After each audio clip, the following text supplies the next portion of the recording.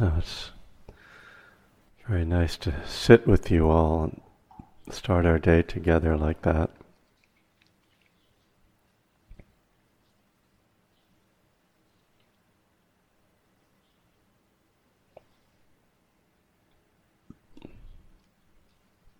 Something different that happens when we sit with the community, and whether it's some magic or it's just the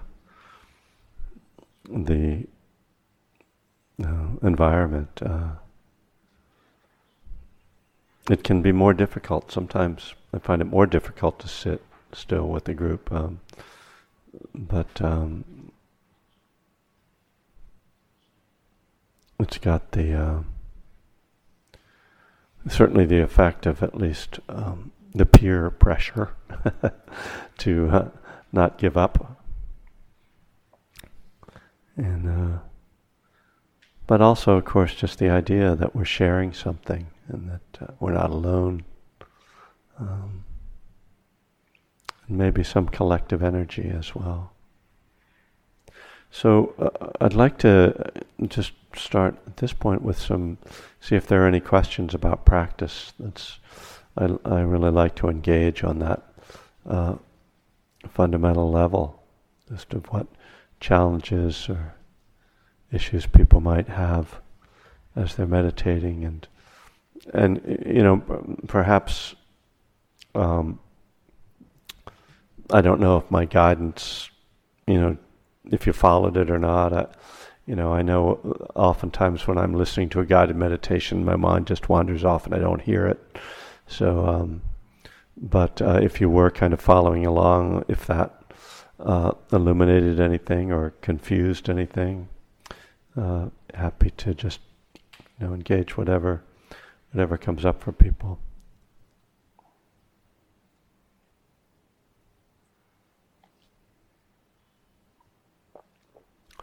And if you don't ask questions, you'll see subjected to whatever I want to talk about.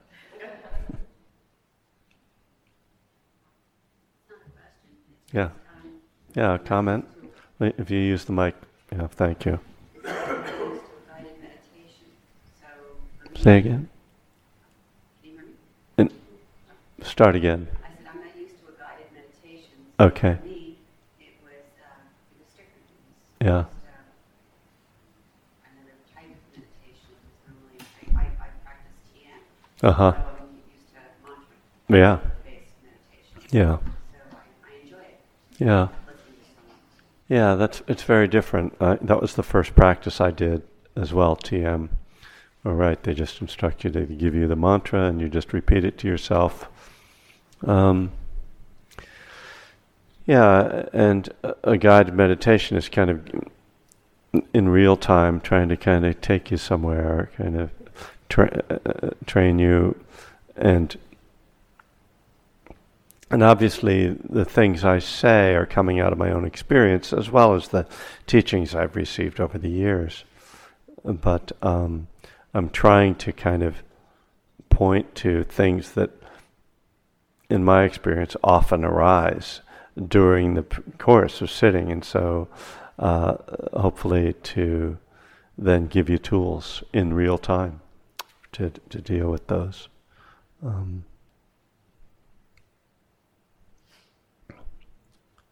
And with mindfulness, it is very different from TM, where my understanding of TM was that I wasn't really supposed to do anything with the distractions. I was just supposed to come back.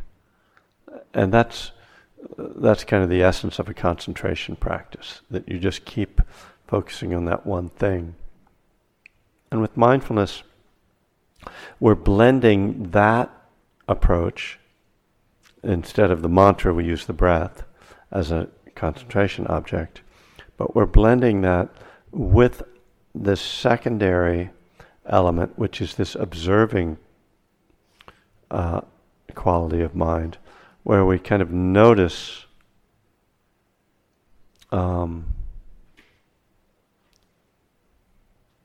what's taking us away, and we notice the varieties of experience, whatever kind of becomes prominent, whether it's a thought or a sensation or a noise, we sort of, and we particularly notice how the mind reacts to those things. So it's kind of a layered practice, and it takes a while to get really comfortable with doing that, because it requires this kind of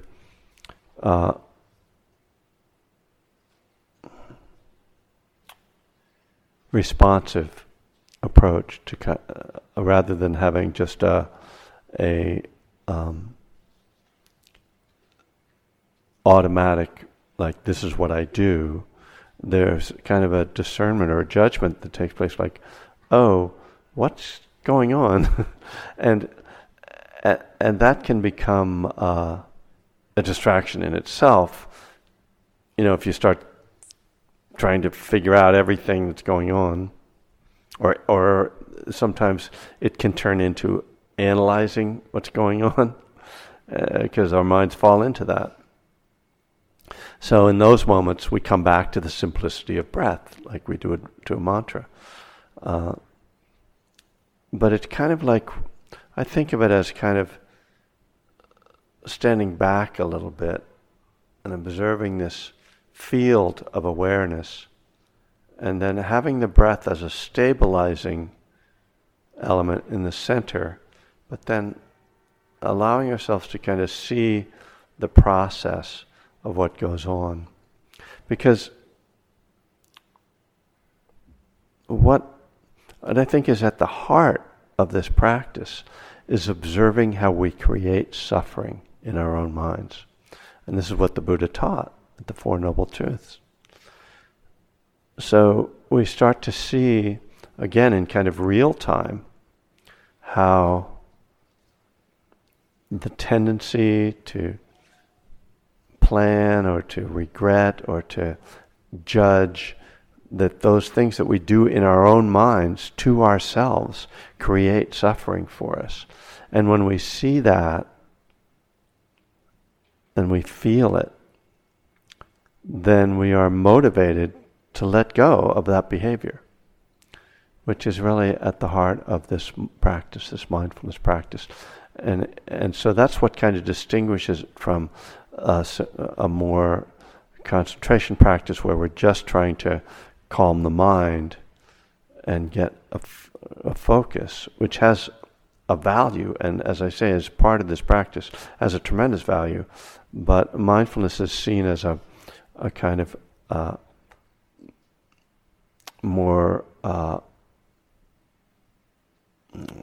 global or pervasive kind of practice that sees these layers of behavior in the mind and help us to break out of those habitual behaviors.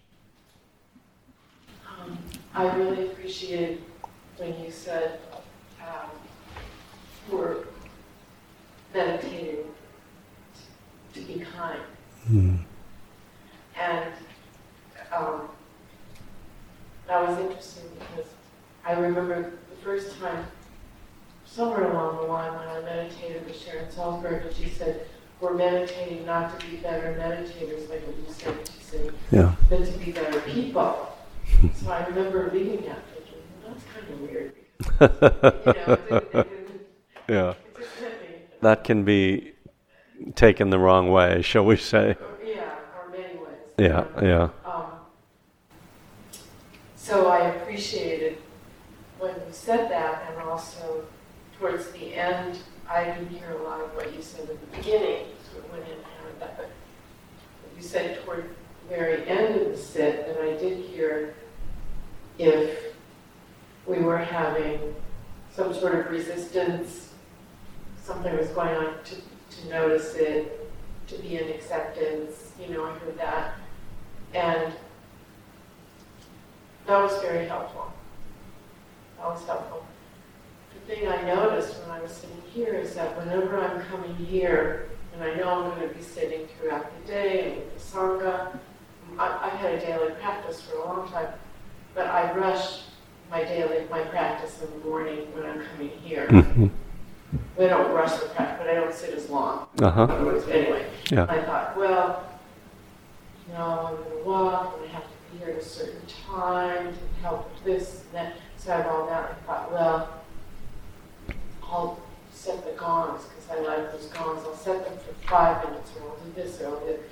So it's just, which I did, which was kind of weird, to do.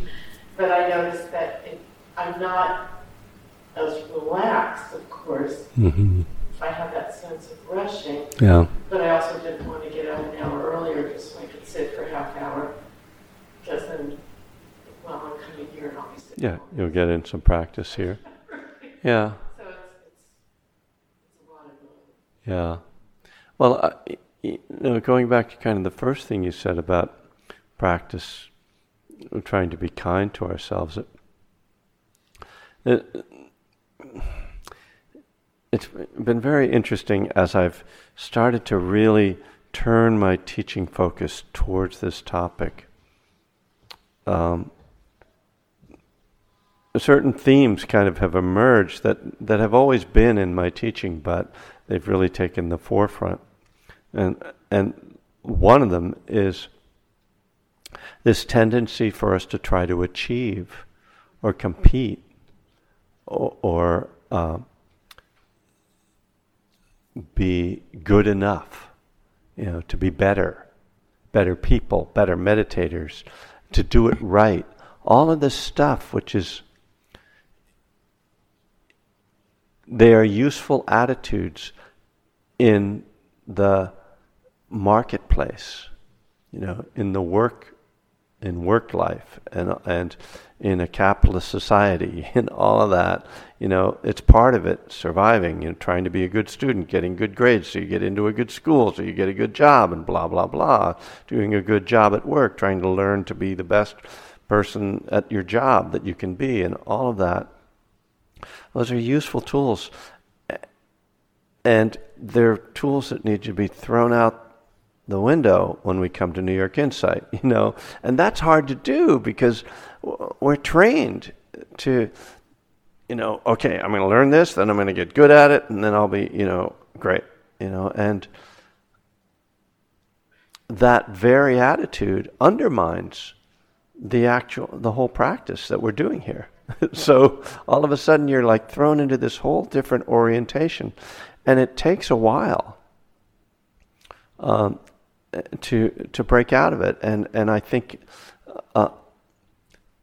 I don't know. I mean, obviously I can't go into everybody's mind and know where they are with it, but I think that some people maintain that attitude for a pretty long time as meditators till they finally realize that it's not what they're supposed to be doing. So I'm trying to make it very explicit, where I think it's implicit in a lot of the instruction. I'm trying to make it explicit now that that's not practice. Because very often people hear the instruction, pay attention to your breath, and when your mind wanders, come back. And so what they think the implicit message is you're not supposed to think. When you're thinking you're doing it wrong, get back to that breath right now, young lady, There will be no mind wandering in this class, You could infer that from the teachings, but it's not what it means, And so that's why what I try to really point to is that experience in that moment when you realize the mind has wandered. What does that feel like? And see how that's where the dukkha, where the suffering arises in that moment. That's where we're creating our suffering. So if we're creating suffering by just our thinking, then how is judging our thinking helping that? Because what is judging but another thought? So instead, to point to the felt experience Again, something that's we really have to learn. At least I certainly had to learn in mindfulness practice. Most of my experience was not a felt experience in my life. It was a thought experience. And so instead of going, oh, I'm thinking, and why am I thinking about that? And I should stop thinking about that, or why don't I let go of thinking about that? We go, I ask you, what does it feel like to be thinking? What's in the body? What's the emotion? What's the background experience of that? And most of the time, what I find is that there is this discomfort. I've already said this, but it bears repeating because it is, to me, the core of what the Buddha taught. I see, thinking is causing this discomfort, this agitation, some kind of disturbance in mood. It causes disturbance in my mind, causes more thinking. And if I look at the nature of that thinking, as the Buddha said, I'll discover that it inclines in two different but partnered directions. The direction of wanting and the direction of not wanting. Desire and aversion. So these are the two main directions that thinking goes. And they're essentially just two sides of the same coin. When I see that the agitation and the discomfort that's happening in my mind has the form of desire and aversion, I am seeing the second noble truth, what the Buddha taught. The first noble truth is just the suffering that I'm noticing. So when I feel the discomfort, I'm feeling the first noble truth. And when I see what's causing it, I'm seeing the second noble truth. This is called insight, by the way. Seeing these things and knowing them directly. And when I see that, nobody has to tell me, why don't you come back to the breath because you're causing yourself problems.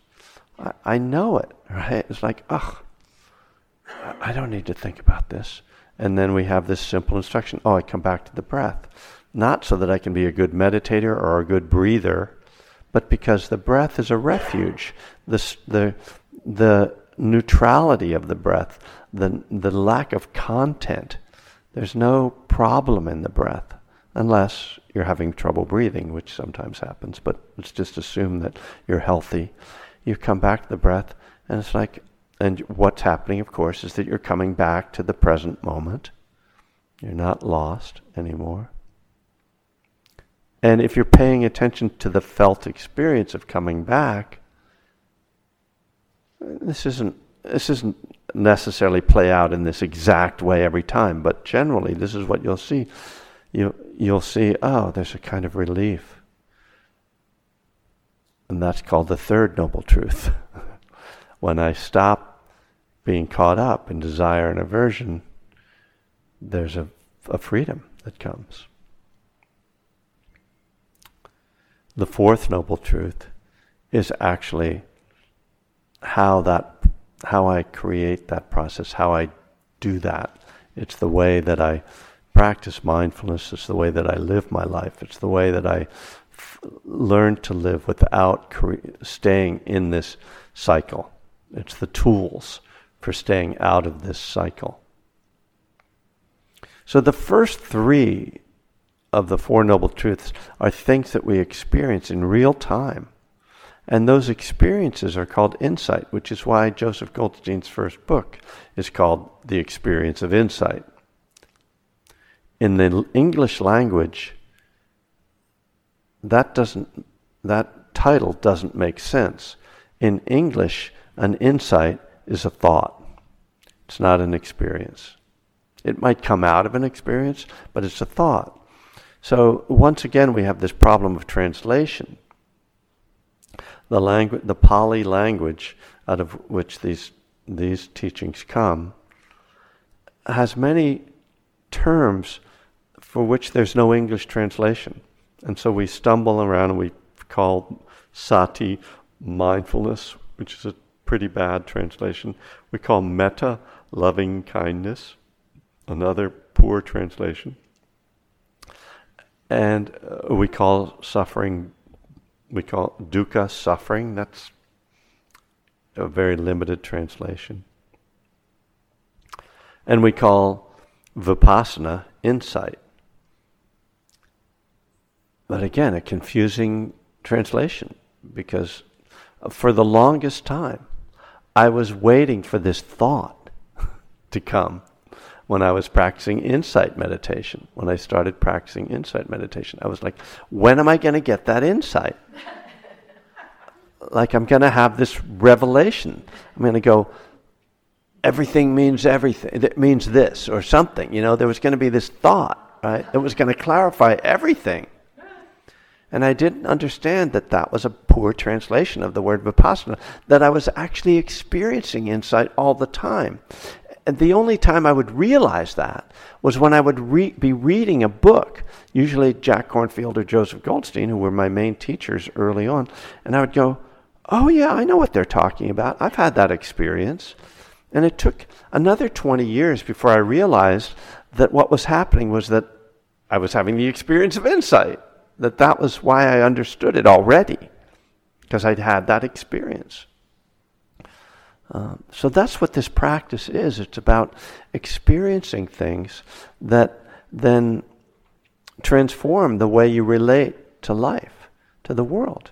And anybody who's been doing this practice for a while, we do it intuitively. We know, it's not worth getting that angry about this thing going on, this person who's delaying my life. It's not worth it. And not worth it is a way of saying, I should let go. I might as well let go. So that's the third noble truth, the letting go. The not worth it is seeing suffering is being created by clinging, by aversion. So, one of my projects as a teacher is to show people how much they already know, that how free they already are, how much they already love themselves, and how much they are already loving. Because again, I think we set up these models of what spirituality or enlightenment or awakening or mindfulness or love are supposed to look like. And we don't see what's already here. The fact that you came here today. There's a lot of people who didn't come here today. What brought you here today? I believe what brought you here today is love and wisdom. The insight, the knowing that practicing Dharma is freeing, and that you're on that path to, in some way or another, whether this is your first time here or your 100th time here, your path led you here today. And that was an act of wisdom, an act of knowing, understanding, and it was an act of caring for yourself, which is my translation of metta, is caring. Caring for myself, caring for others, caring for the world.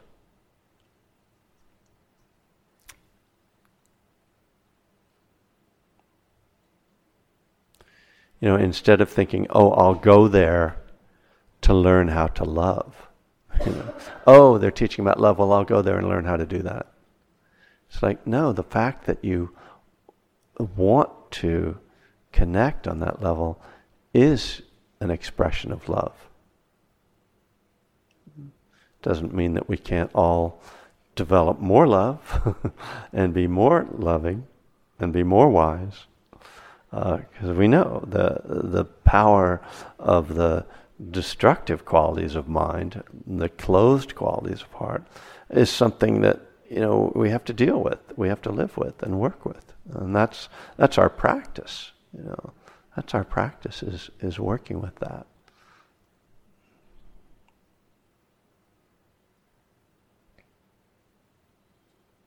So, any other thoughts, questions? Want to carry this conversation on? We can.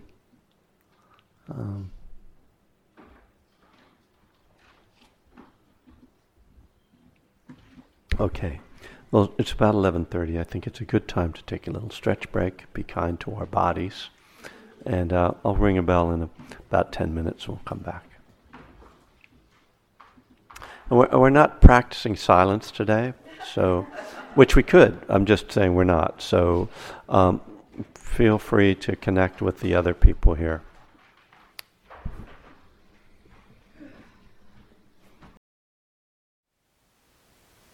Thank you for listening. To learn how you can support the teachers and Dharma Seed, please visit dharmaseed.org/donate.